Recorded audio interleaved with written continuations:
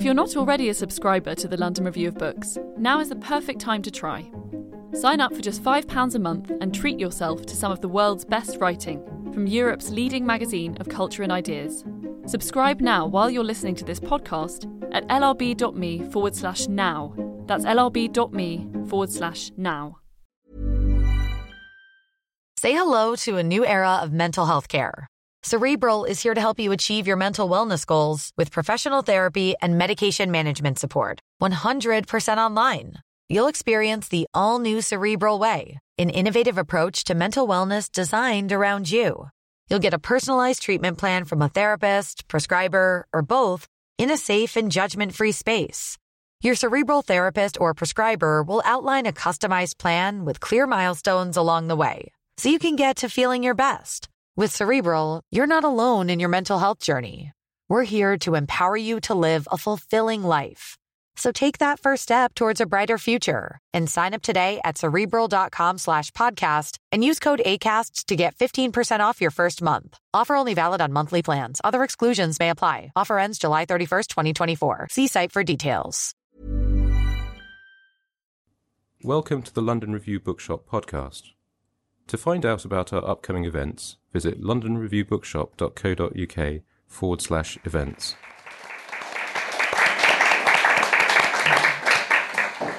Would you like to start us off? It's your debut, and so Thank you. Please do.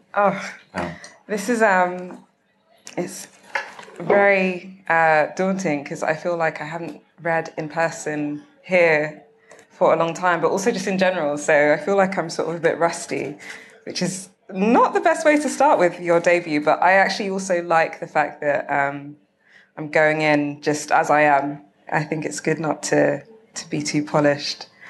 So yeah, I just want to thank you all for being here. This is the first reading I'm doing from a book ever.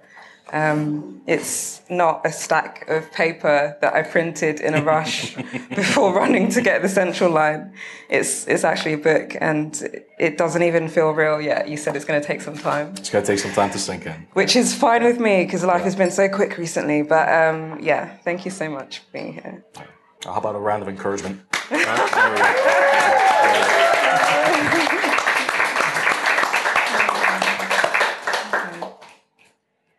Declaration. If sickness begins in the gut, if I live in the belly of the beast, if here at the heart of empire, if careful in the house of the host, if quiet at the hearth of the host, if here at the home of empire, if I live in the belly of the beast, let me beget sickness in its gut.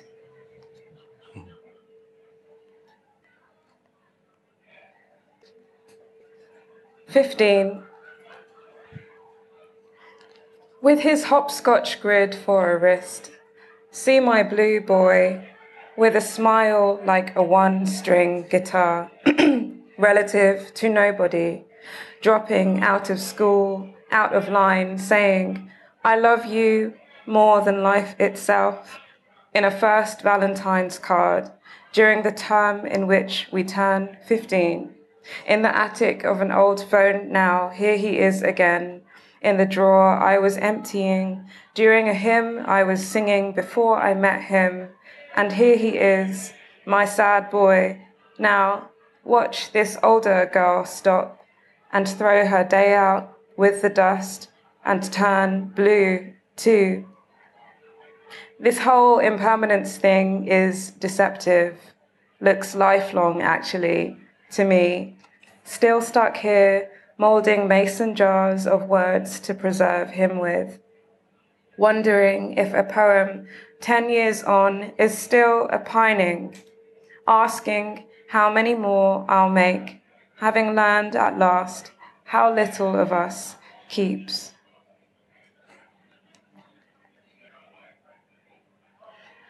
Not quiet, as in quiet, but as in peaceful, as in slow to anger, as in shy, as in sulking or sullen, as in nice, as in clean, tree-lined streets, as in well-resourced libraries, as in good, outstanding schools, as in not much new, as in no news is good news, as in the war is over, has been for decades now, as in early to bed, curled up with a book, as in the newborn is sleeping, as in TV barely audible, as in subtitles, as in subtext, as in someone should have said something, as in don't just do something, stand there, as in could and should but wouldn't, as in well, the British are so polite, as in placid, as in placated, as in nuanced, complicated, as in careful, it's a conflict, not a siege, a conflict, as in objective, as in both sides, as in well-behaved, as in safe, as in too quiet, as in almost silent, as in almost no sirens.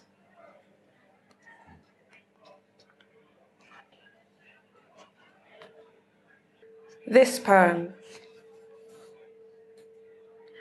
Somewhere beneath this poem is the one you sat down to write, locked into the hold of it or running, shaded, through the leaves of this book is the poem that escaped untouched by hands that know no tenderness. This poem is not that poem, not the one you traveled for.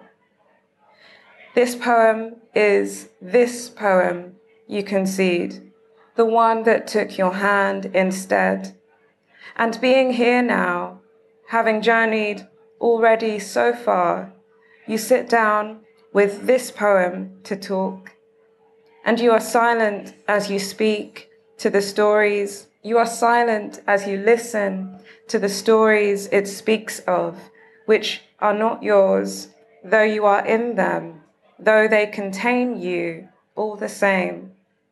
And when you write that other poem, the one you promised to meet, still you hear this one's cruel whisperings as it floats in the air, as it lights on the shelf and waits there, watching, rubbing its hands like a fly.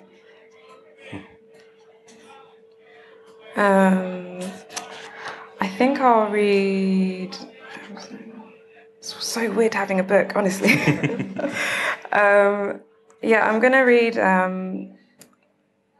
a poem called Death is Everywhere and Not Here, specifically because it's the 5th anniversary of Grenfell, just yesterday or the day before. My brain is... Having a baby will mess you up, I'm telling you, in the best way. Don't know what day it is today, but it's the 5th anniversary, and I wrote this poem 5 years ago. And it began as 2 parts, and the first part was written in the wake of a funeral of an uncle who I just hadn't seen for a while, and all of a sudden Uncle Sandy was sick, and then time passed, and this was pre-pandemic, so obviously there was no real reason why I shouldn't have been able to see this uncle again.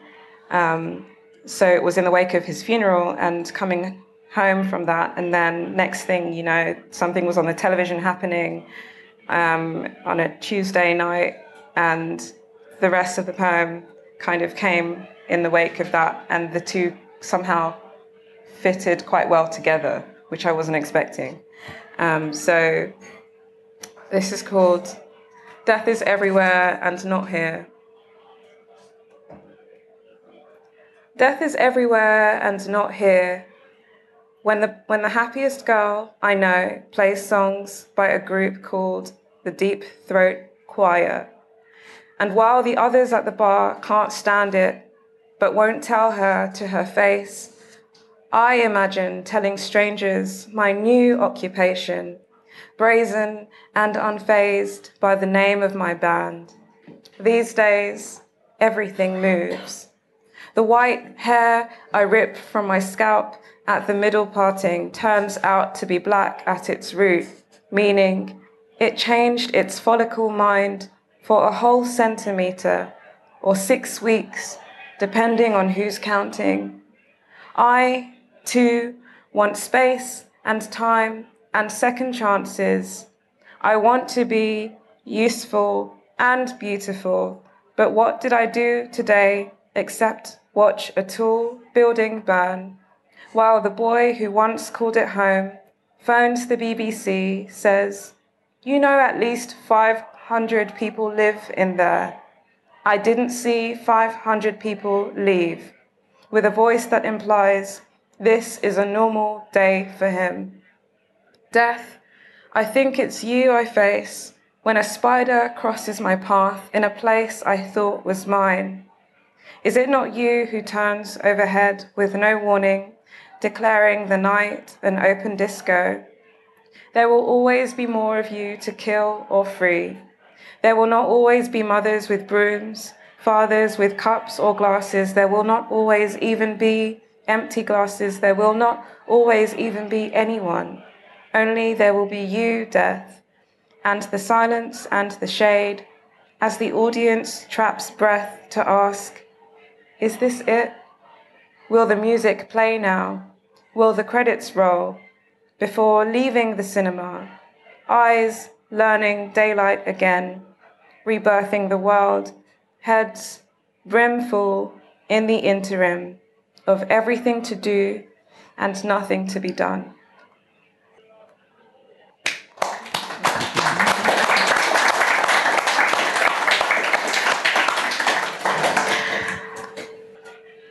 I'll read one more, and then, we'll come back to some poems at the end, I think. Whose name means honey. You are beautiful to me. You are beautiful to me. Across the table we have arrived at, in from the rain. No makeup on your face, but for the small, frail thread of something on your right cheek that I would like to remove for you, you whose name means honey.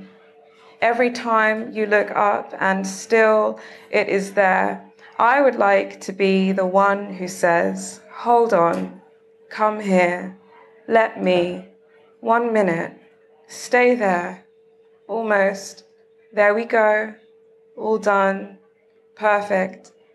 And when you look up, and now it is gone, swept absent-mindedly off the face of the earth by your dark hair. Oh, I am sad to have missed my chance. Thank you.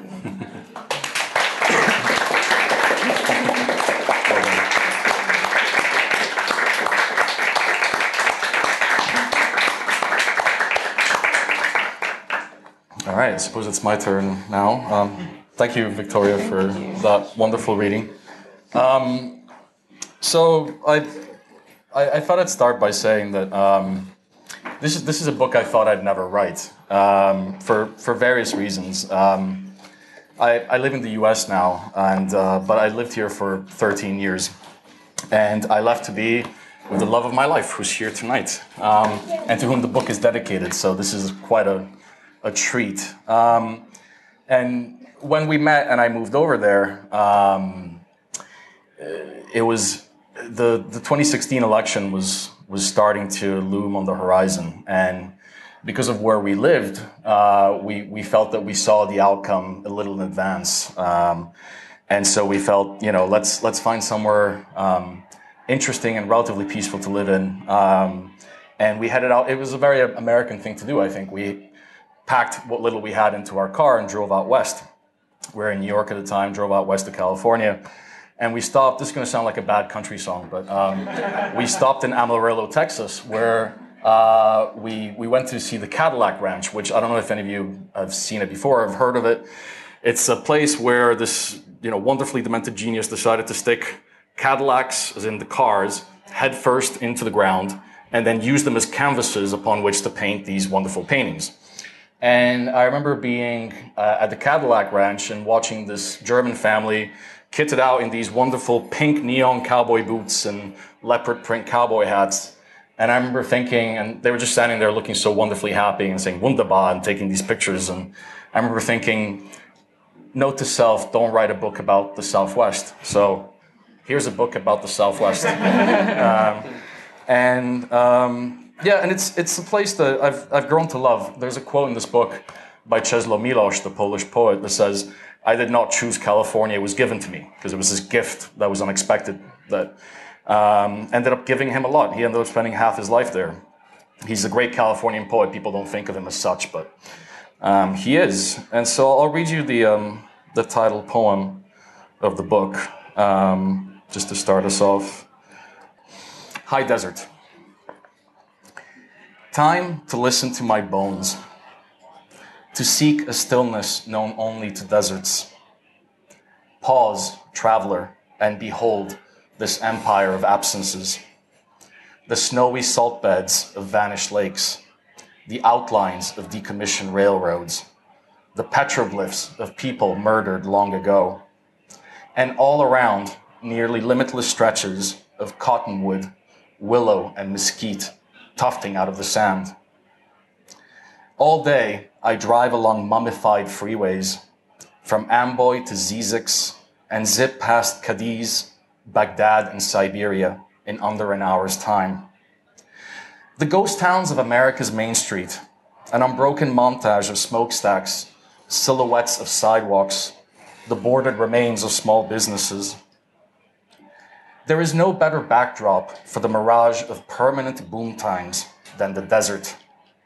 A landscape where, despite claims to the contrary, no town was too tough to die.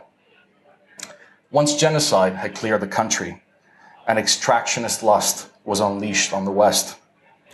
The blunt simplicity of place names, a shrine to the seeker's obsessions. Carbondale, Copperopolis, Oroville, Petrolia, Spartan mockeries of morals and models left behind and forgotten. Towns where the sheriffs robbed trains at gunpoint or smuggled liquor across the border, only to blame it on the Mexicans.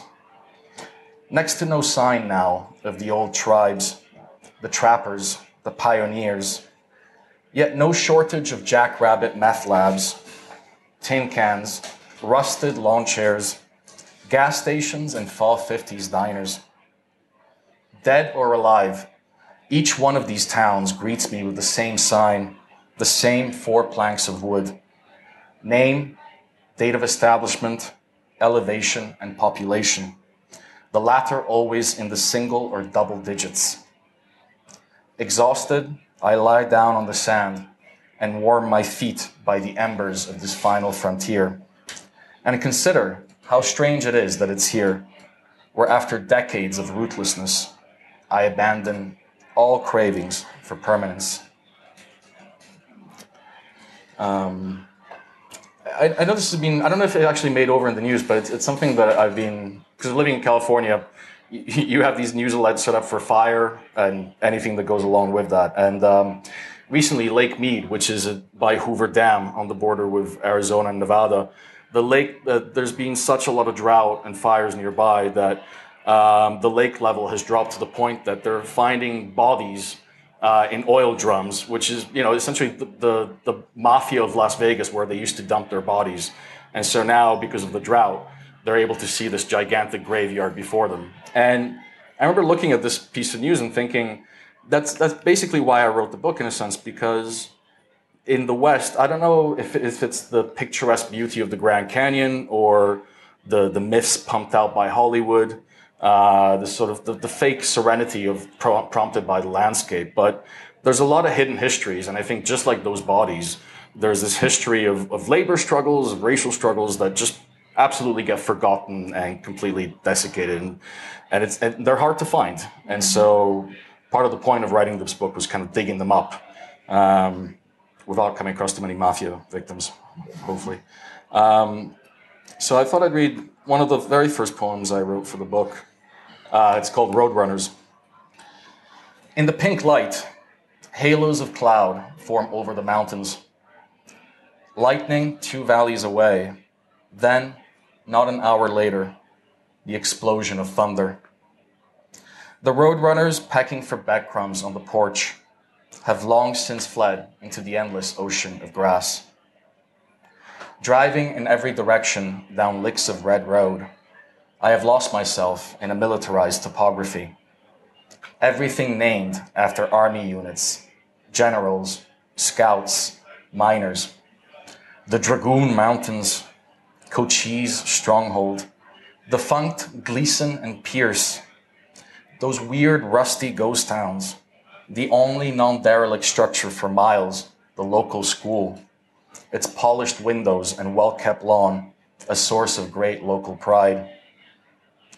No mountain monograms for these desiccated whistle stops, no giant Q or C or W in bright white paint to mark the township's still functional, sort of functional breathing. No carving for them into the planet's bark. And thus, they are blessed to me like no other. Every successful city is a flimsy affair with civility. Its eternalness, like Paris or Rome, a slow march to desacralization. Make America great again. Buy real estate. Hail follows rain. Nearby, the township of Sunsites, once billed as the safest spot to survive the inevitable nuclear winter, actually stopped Soviet Russia's list of high priority targets. Enter the Orange Duck candidate. A haboob sweeps across the valley of the senile. And in a week, the mountains have switched from brown to purple to green.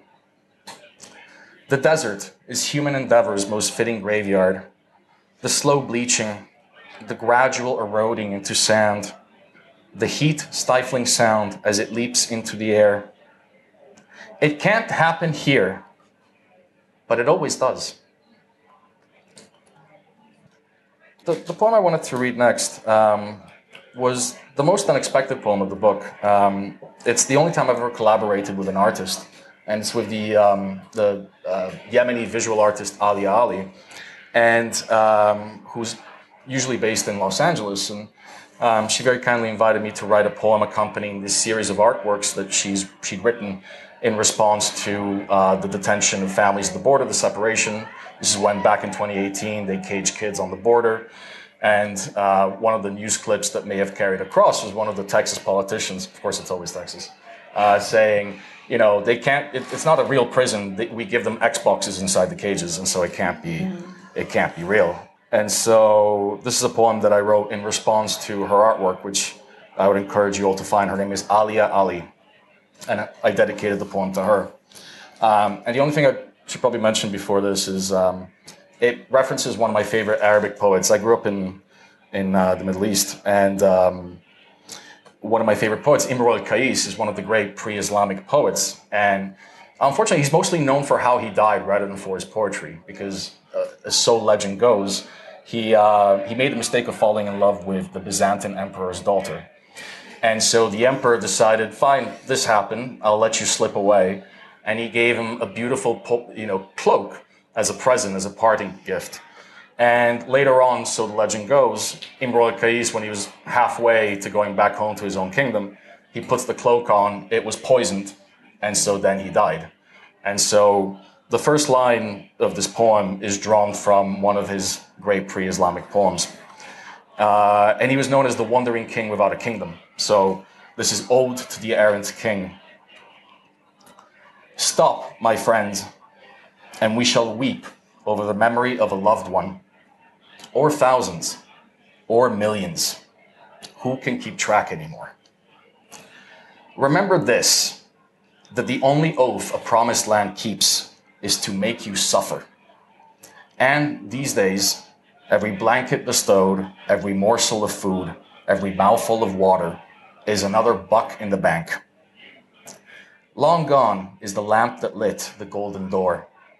There are only walls and chain link fences and mylar. Why mylar?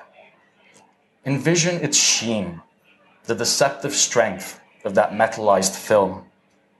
Imagine it used for warmth in the cold damp of prisons.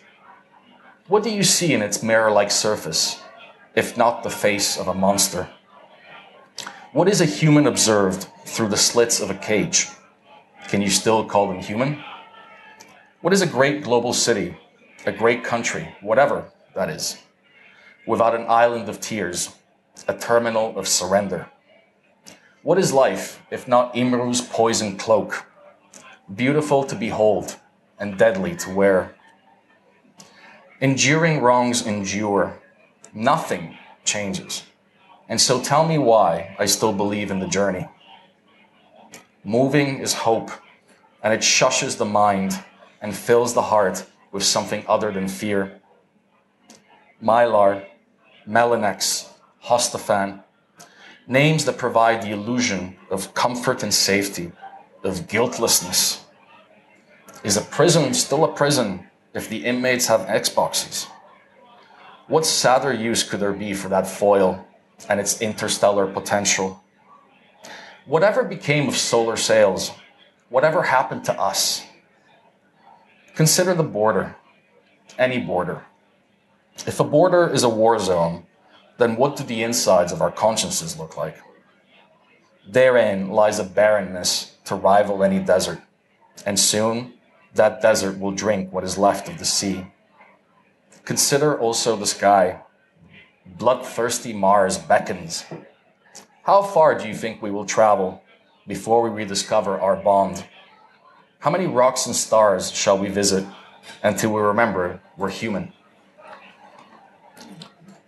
I'll finish up with the last poem, which, like the book itself, is dedicated to my partner, Zinzi, and it's because she gave me the idea to write it.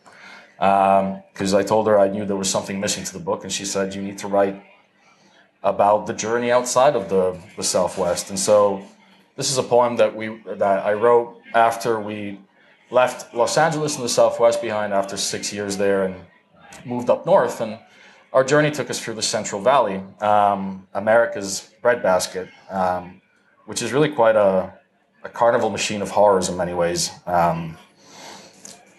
because of largely the agricultural industry. And so this was a poem that kind of wraps up the whole book, but yeah, I haven't read it too many times, but I'd like to read it tonight. And it's called Two-Leaf Fog, because that's the weather phenomenon that happens in the valley, where this thick fog lands straight on the valley, and it's agriculturally beneficial, but causes a lot of harm along the way. Anyway, it's called Two-Leaf Fog. After 5 years of life in the desert, you drive north as the fog floats over the fields like a ghost or a frozen prayer. And rolling past Delano and Merced, you wonder, what does home mean to you now? Then the answer rises out of the cottony gloom. Home is a sleeping bag in a parking lot, a bedroll in a barn, a blanket laid down in a ditch, but never a right, never a certainty. The sun is lost, and everywhere the feeling that the party is over fills the air. The king tide of traffic recedes, and a voice on the radio is singing, I'm vaccinated and I'm ready for love. Care team members are busy assisting other callers. Your call is important to us and will be attended to shortly. If happy countries exist, I've yet to see one. And 47 nations later, my idiot heart still races at the sweet sound of wheels on the tracks. But for today and tomorrow and 3 years of yesterdays, I stay put, wrapped in a fog as dense as pea soup. What is fog? Fog is water when it dreams of granite, when it seeks the elusive safety of rock, a hologram projected by the dew. Fog is a phantom bred by fire. It is the shape grief assumes, a metaphor for confusion. Fog is a hill in China where poets seek refuge from tyrants. Fog is the reaper that sits on the freeway at night to harvest its victims. A veil the sky casts over the valley to hide the raw wound that we feed on. Fog is the state of the markets, It is the love that I feel for my mother, and the hate that clouds the mind of her son. Fog is a tune that you hear on the boardwalk as you experience some maundering fancy of going out with the tide, as Jack London put it. There's no escaping it. Part 2. We flee the city and lose ourselves in its open-air graveyard. Call it Deserbia, a chain of dry valleys, a maze of dirt roads, chicken wire, yucca trees, and piss yellow "Don't Tread on Me" flags. It was the final act of the American homesteader, death plots for the legionnaires of empire, flatlining hamlets named after lunatic flyboys, mystics, cult leaders, pedophiles, prospectors, and other assorted seekers of extraterrestrials. At dawn, a lone bugle rips through the rare, low desert mist. And like the old man said, blow, bugle, blow. And now, as the morning call of the covered wagons dies away, we bring you another story of loss and displacement. This is where I was orphaned, marooned, on Baja's foggy beaches, where my father washed up, broke and bereft, another mad captain spat out by the wrath of the sea.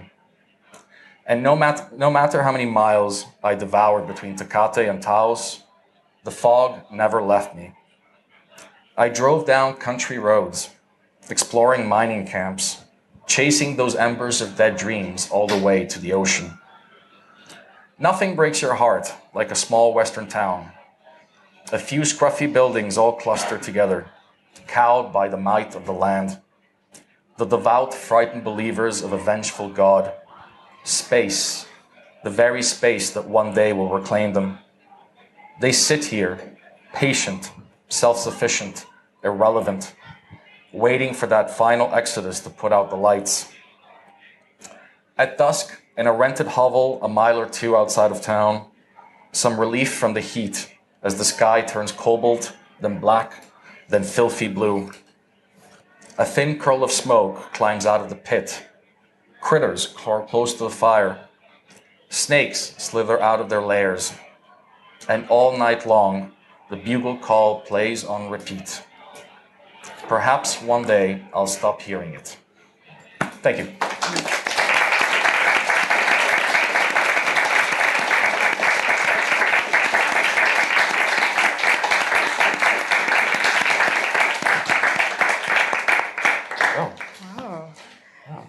So now it's just the two of us talking. Now we can do whatever we want. Yes, indeed. You're all captive now. Yes, indeed. We'll open this up to questions in just a moment. But so Victoria's book is one I very much appreciated, and it's one where I felt, and thanks to John and Claire and the rest of the team for putting us together, because I feel like there was a lot of common ground with the books. And one of the things I loved also about the book, apart from the poems, obviously, was that suggested reading right at the back. And I wondered if you could tell us a little about that, because it's still relatively unusual. I mean, it's something that I actually wanted to do for this book and put a suggested playlist at the end, because there were so many songs that kind of helped inspire the poems. But I ended up not doing it, but you did. You ended up actually putting in a list of suggested reading. The book is quite clearly also fascinated with the concept of history, just like this one. So I'm curious, what did you really want to say with the book in terms of like the highest priorities? There's always so many things that we want to say with these books, but what fed the book? Like, who inspired you? What did you want to do with it? Yeah. Thank you.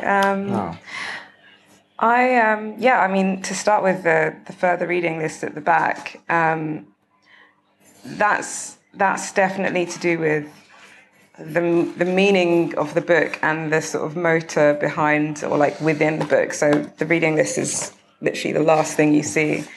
And also I had seen this done before. So It was something that I think Ray, I don't know if I'm mistaken, but Ray, with your second book, I'd seen that. And then also Sarah here. So many poets in this room that I'm going to shout out. Sarah, you had a playlist in your pamphlet, and I really like I'm not even a Marvel fan, but you know how like at the end of like Marvel films there's like another scene?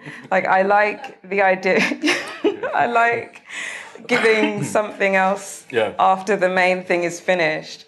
So that, okay, you have the book, but you also have these bridges to go somewhere else or something else to think about that's not me. And that is sort of like, you know, now you can go there, or you could see something in this book perhaps after reading one of those other books that maybe you hadn't seen before. So, for example, I had to begin that list with The Sovereignty of Quiet, which is a book by a US-based scholar called Kevin Quashie. And Kevin's work was introduced to me by a brilliant DJ scholar called Lene Denise, who just does the most incredible stuff with Black diasporic music, whether it's jazz, whether it's techno, whether it's, funky house, like South African house. What she does with these histories and how literature even kind of finds its way into music is just incredible to me. And she introduced me to Kevin's work. And even though some of the poems in this book are, what year are we in now, 2022, 10 years old, a few of them are that old, I found that his work really gave me a framework for what I wanted to do and what I wanted to say. Another reason why the reading list is there at the back is to safeguard me, because at the heart of this book, at the heart of naming it Quiet, is the sense of playing at the kind of struggle between inhabiting a selfhood that is racialized to be told to be quiet, but also racialized to be useful endlessly, to be in service endlessly. And the imperative is always, therefore, to make one's being known, or to be visible, or to sometimes, often, deal with being hypervisible. But often there's an imperative to be quiet and just be useful. Just shut up and be useful, like, especially as a woman. So there's a gendered, racialized aspect, which I think makes me question always, in a world that's asking me to be quiet, what is the type of quiet that I am stealing for myself? And it's not a manifesto, it's more of a meditation on that. And the reading list at the back, which includes Christina Sharp, it includes Toni Morrison, it includes Saidiya Hartman, Jana Brown, Black Utopias, Listening to Images, Tina Campt, Una Marson, who is, to me, such a quiet figure in the history of the BBC. This woman who came over from Jamaica and became a really quite prominent person within the BBC over here, but I don't feel like she left much of herself for us to sort of know about. But her poems really struck me. Each of the people on this list, I feel, would help anyone who didn't understand this book. So I had to kind of provide a list just to be like, if you don't get it, it's okay. Here are some other people who you might read, and then you'll vibe with them, and then you might come back to my work and you'll be like, okay, I see what I see you. So it's kind of it's protective as well that I did that. Because you just don't know what people will think. No one's in your head when you write a poem, and then you have a book out, and you don't know if anyone's going to hear it like you heard it. So it was for me as well. Exactly. And it's quite generous as well, because, you know, we never manage to put everything down in a book. Right? No. There's always things you leave out. So there's a nice generosity to that, and going, well, here's the expanded awareness that kind of fueled the book, and then you're leaving people a bit of a trail. You know? Like showing your. I feel like I really respect artists who aren't afraid to show their working. I don't need to be a genius. There are things in this book which I don't think are perfect.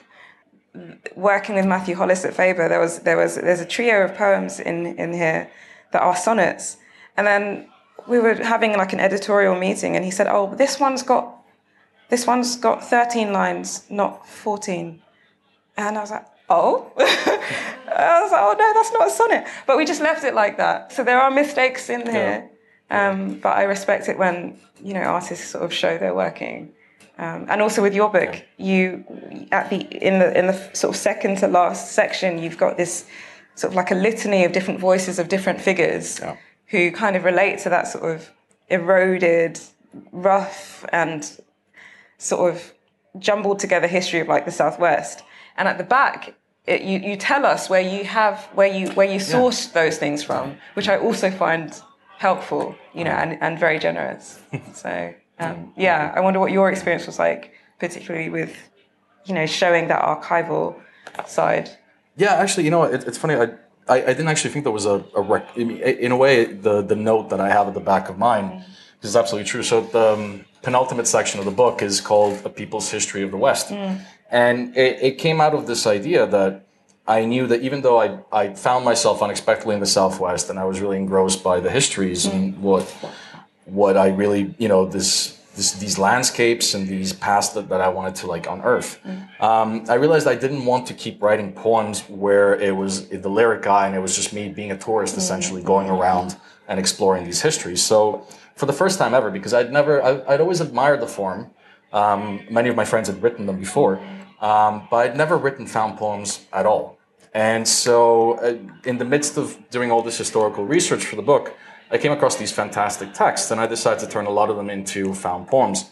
And so in the section People's History, you've got, from Pablo Tak, who was a native Californian, just as the Mission Fathers are kind of wiping that culture out, to Mary Ellen Pleasant, who was like the first black millionaire of the West, who funded a lot of abolitionist movements, and then all the way up to a Californian that Californians pretend was never a Californian in the first place, Richard Nixon, because they think they're so progressive these days that they go, no, Richard Nixon, he was from back east, he's got nothing to do with us. And so I ended up going through these speeches and biographies and letters and weaving them together into found poems because I wanted them to have their own voice, essentially. And also because they were voicing stories that I didn't feel like I was able to tell myself, frankly, And so it became this like kaleidoscope of histories, I don't know if that makes sense. But, yeah, completely. I definitely, I relate to that sense of like having someone else say it, because in writing this, also again to sort of offer the reader who is a stranger to me a sense of, okay, what's actually going on here? Yeah. And let Toni Morrison say what's going on here. Let her say, girl, I've got my mind and what goes on in it, which is to say I've got me. Like that to me is, I would literally tattoo that. Or to let, someone else, like let Kevin say it, let Audre Lorde say it. Because it's not a competition. It's kind of like we are all here together. And what I'm saying is not new. I haven't invented anything. I've just added to the conversation that existed before I was born, even. So, I think I really agree with letting other people say the thing.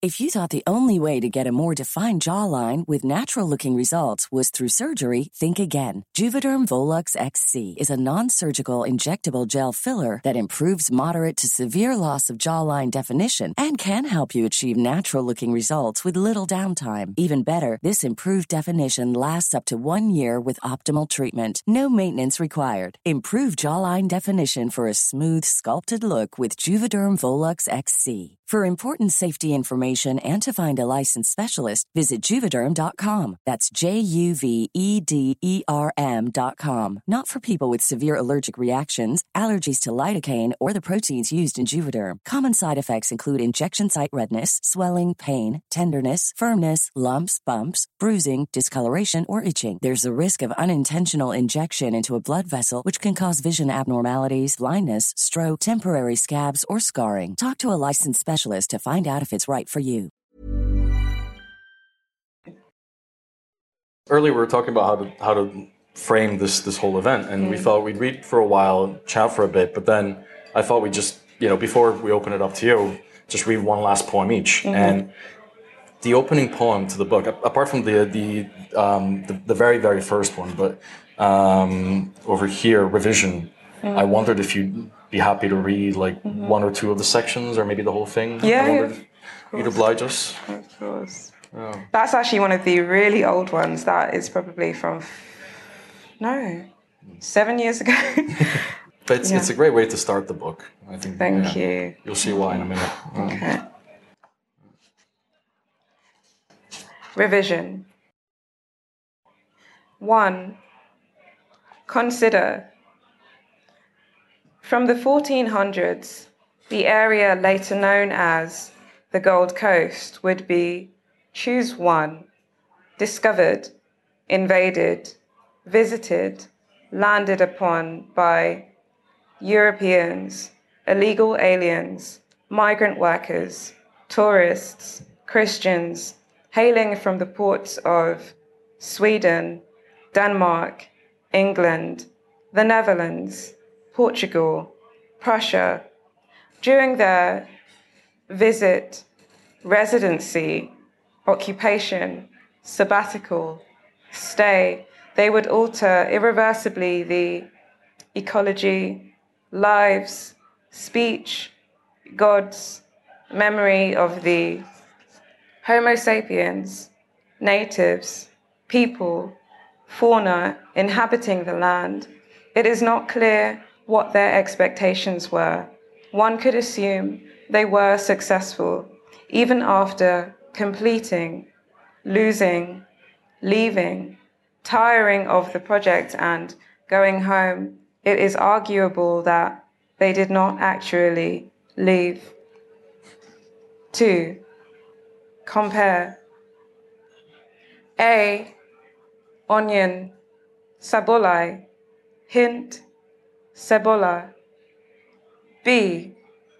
Chale, Charlie, hint, fam. C. Hint, waterbird, duck, doko doko. D. Lala, hint, lala, song. 3. Consolidate.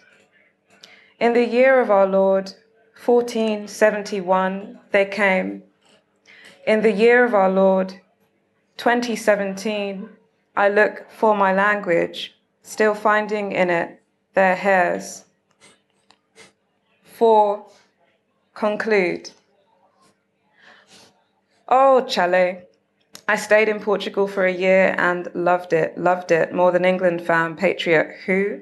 Water off a duck's back, 2 colonizers, 1 with better weather. What's the problem? The people were happy. It was hot. I stayed in Bulhão. I'd go to the market and buy vegetables and come back to the apartment and make rice and stew. I do that when I want to feel at home. I like to think that I can bring home with me.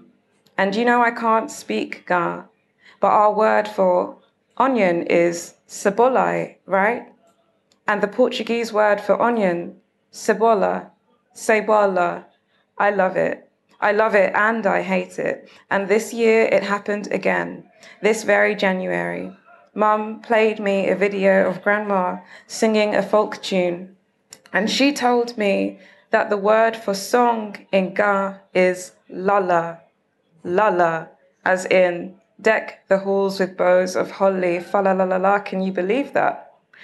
And I was so happy to see Grandma so alive, singing all these words, of which I understand nothing. See her clapping, all nearly 100 and fully bat blind years of her. And even Mum didn't know the story. She just translated the outline to me, which I don't remember now. But the whole time I could only stand there. I was just watching and thinking, damn, this la-la feels sad. This one la-la sounds like a sorry song. Thank you.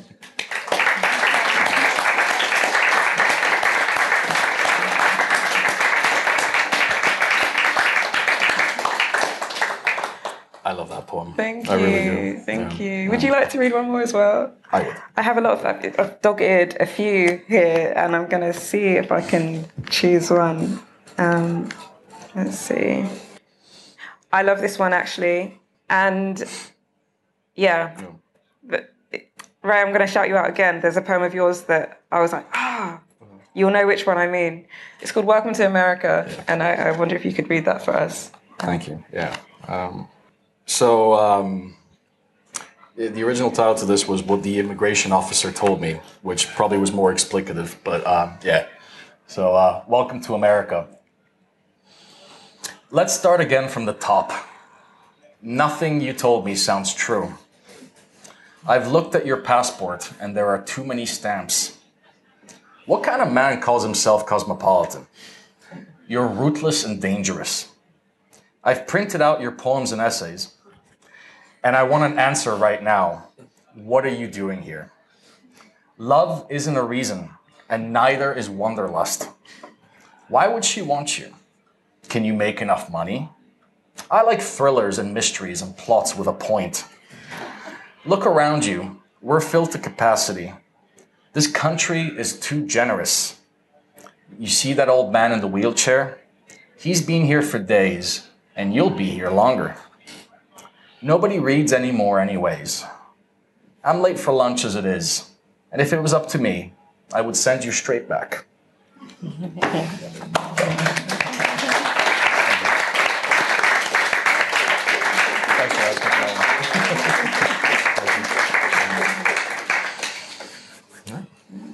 We hand it over to you.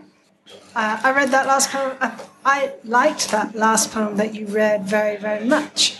In particular, well, I liked many things about it, but one of the things I liked about it was the way you made it very clear the actual connections between words in different languages and the way we kind of inherit different meanings or similar words slightly change through language.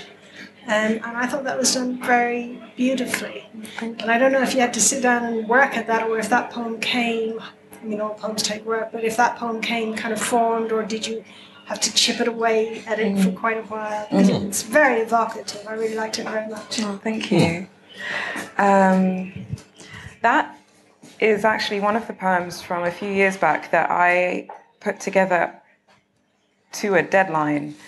And I think, because I remember sitting up quite late through the night to finish it, that it really did come quite quickly, which is always strange to me because I don't depend on that happening ever. I think one thing that I struggle with is that, well, not so much struggle with, but there's always a feeling that after each poem, I don't know if there'll be another one.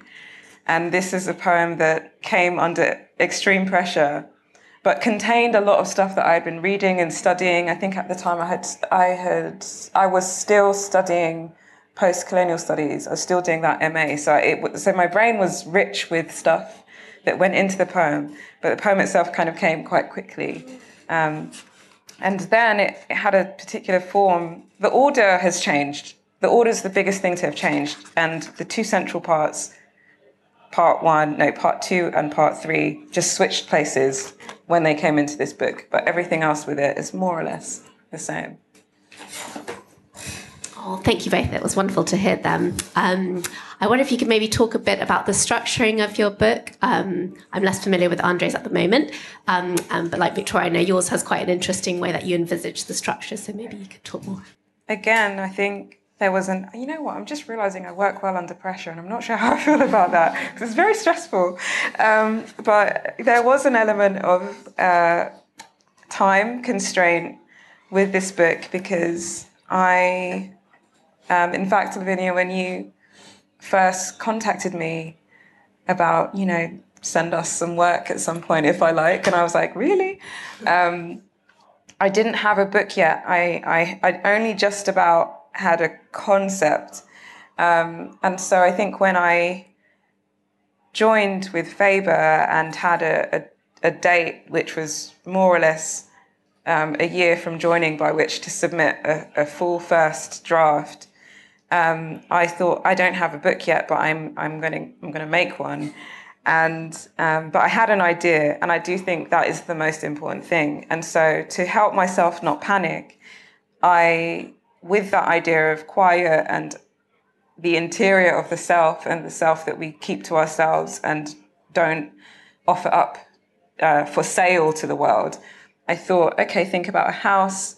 So the book has sections. The first section is a door, a key. The next section is room of conditions and refusals. The next section is, which is just 2 poems, a seal, a key, putting something behind you, and unlocking another section, which is interiors.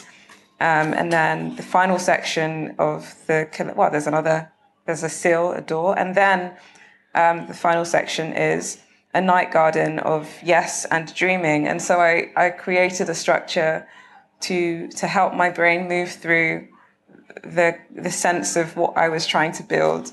And I found it very helpful because it matched the ethos of the book. And I felt that, again, I think you mentioned like the lyric I, and what you did in your section at the penultimate part of the book, handing it over to other people's words. I kind of do that a lot in the last section of this book, because I didn't want to stay in just me all the way through. I wanted to move from I, which is almost the first word, not quite, but nearly the first word in the book, to you, which is the last word of the book. So I think that structure kind of actually did give me a sense of movement. So I think there's a lot of poets probably fear the lyric. That was the structure. I like that, actually, moving from I to you through the course of the book. Yeah. And it was for you too, Andre, as well. Yeah. Oh, yes. I think what happened was I wrote all the poems first, and then decided how to structure them. I think that was the most difficult part, and I was always at a loss as to how to organize them effectively, really. But I think that there was this idea I had that I think that because the West has, it still is seen as this final frontier of the American project, and that's why I think all the droughts that are happening, essentially it's bad urban planning, it's bad state policies when it comes to forestry or water conservation. And so I knew that when it came to writing about the Southwest, there were going to be lots of voices that had never been given their fair due. And also there were topics that really lay outside of my consciousness. Like, for example, I knew that I wanted to write about the Tulsa Race Massacre, but at the same time, I knew that there were a lot of texts that were freely available, but didn't get that much attention. So one of the, it's actually a great connection that I had when I finished the book, was I was talking to my partner's father, my father-in-law. And he mentioned the great historian John Hope Franklin, who wrote quite a lot about the Southwest. He's part Chickasaw, part African-American. And one of the found poems in the book, and this is why we started talking about it, was written by his father, because he was a lawyer who was present at the Tulsa Race Massacre and wrote about it basically from his third floor office window. And so these are texts that are available out there. And I feel like these days there's such a surfeit of information, but the question really becomes, how do we keep that information current? Who gets to talk about it? How do you edit it? How do you put it out there? How do you present it? And so I wanted to play around with notions of that, kind of really get outside of my own head for a change. Because I think I've always had a bit of an autobiographical project at the heart of what I do, but I think that whole notion of confessionalism as catharsis has no interest for me whatsoever. I actually like what Victoria said. I think, in a way, a good poem should have that progression from I to you. Because that's what poetry is about, right? You write poems to communicate with someone. You don't write them for yourself. Every time you hear someone say, I write them for myself or for the drawer, it's not true. It isn't. It never is. It never is. You're always trying to communicate to someone. There's always an other, And as a writer, you have to write. You always write about someone else. And I think these days there's been a lot of rightly debate about who gets to write about what stories, because so much bad writing has been put out there. Mm-hmm. And so, so that was my way of circumventing or, adapting to all these various ideas, trying to find different modalities of talking about the same kind of monolithic subject, So that was, And one last question from over here. Hello, I wanted to ask Victoria about playfulness as a political strategy. The beginning of the book, I loved your explanation of the rooms, because that helped me understand the feeling of safety that I got in a hostile environment, because the beginning really sets up the hostile environment through the school, through the sort of colonial history. But then you get both sort of subtle and delicate and also very playful at the end. And I just wanted to ask you about the sort of playful poems, kind of reclaiming that right to be playful in the Toby poems, etc., because we can only be playful when we're whole. And I wondered if that was in your thoughts as you wrote them. Yeah, thank you. That's such a nice question about the importance of playfulness. I think, there's a poem that is in the interiors section, so right in the heart of the book, called Toby, which is a poem very much about my cat. My cat's having a hard time at the moment because I think he feels like he's been replaced by a baby and he's not that keen on the baby right now. He just sort of stares across the room at it.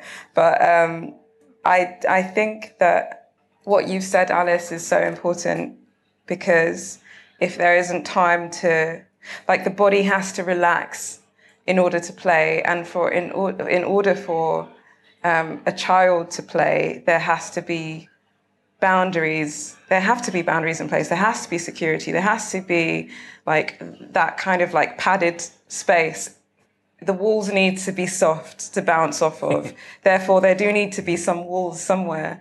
And I definitely think that play is where ideas come from. It's a mental space. It's a psychological state in which ideas can arise, which do not fit the structures that we have been forced to live inside. I don't believe that we are going to sort out what's happening in the world, whether it's the literal hostile environment that we are seeing right now, stopping planes from taking off to Rwanda. Like, I don't think that the situation that we're in collectively is going to be solved in the same way that it's been caused. There's going to have to be some ingenuity, there's going to have to be some dreaming, there's going to have to be some visioning happening, but that can't happen if people don't have basic needs met in order to relax, for the body to then do something it hasn't done before, which is what I was seeing my cat doing, to write that poem where it was, this cat was just leaping around the garden at something I couldn't see. And I knew that even though I can't see it, I know he caught it. And that was nuts to me, because it's the accuracy of this is a happy animal, and thinking, what's my version of that? Do I have that level of freedom? Do I have that level of efficiency and that level of abandon, and knowing I don't have that? So I think play is important for writing, because I think we poets can be quite serious folk sometimes. There's always a discourse going on Twitter. A lot of it is worthy, a lot of it is, probably not that worthy, but I think play is helpful, and helps me to write without the fear of, is this your last poem? So, yeah, I wonder what it's like for you, because I think your poems, I think this is actually a really serious and playful book. It's both. There's playfulness in there. And I think you play quite early on with the idea of, it's a poem where you really, you revoke the idea of secure belonging in a playful way. That's the best way I can sum it up. Yeah, no, I think that because this is an unexpected book, I think play kind of did enter the equation, because it was, I meant what I said at the beginning. My grandfather, whom I hated for very good reasons, loved Westerns. And because he was Italian, he loved spaghetti Westerns. And I wrote a poem describing how horrible he is in the book called Spaghetti Westerns. It's kind of my revenge on him, but however feeble that is in many ways. But because it was an unexpected book, I felt like that's why I had to play around with material. I think that's where the idea of doing the found poems came from, where I wanted to almost, I wonder if a lot of people here will be familiar with it. I bet you are. The Spoon River Anthology. The community comes through in many voices. And that's what I kind of wanted to resurrect. Edgar Lee Masters, just fantastic book. And I wanted to, play around with that. I think that was because California was a gift to me, I wanted to give the gift back in a weird way, although that sounds very grandiose. But that was the idea. That was the mission. So that's nice. No. Oh, thank you. No, thank you. Thank you so much, Andre. Thank you so much, Victoria. That was all marvellous. Thank you.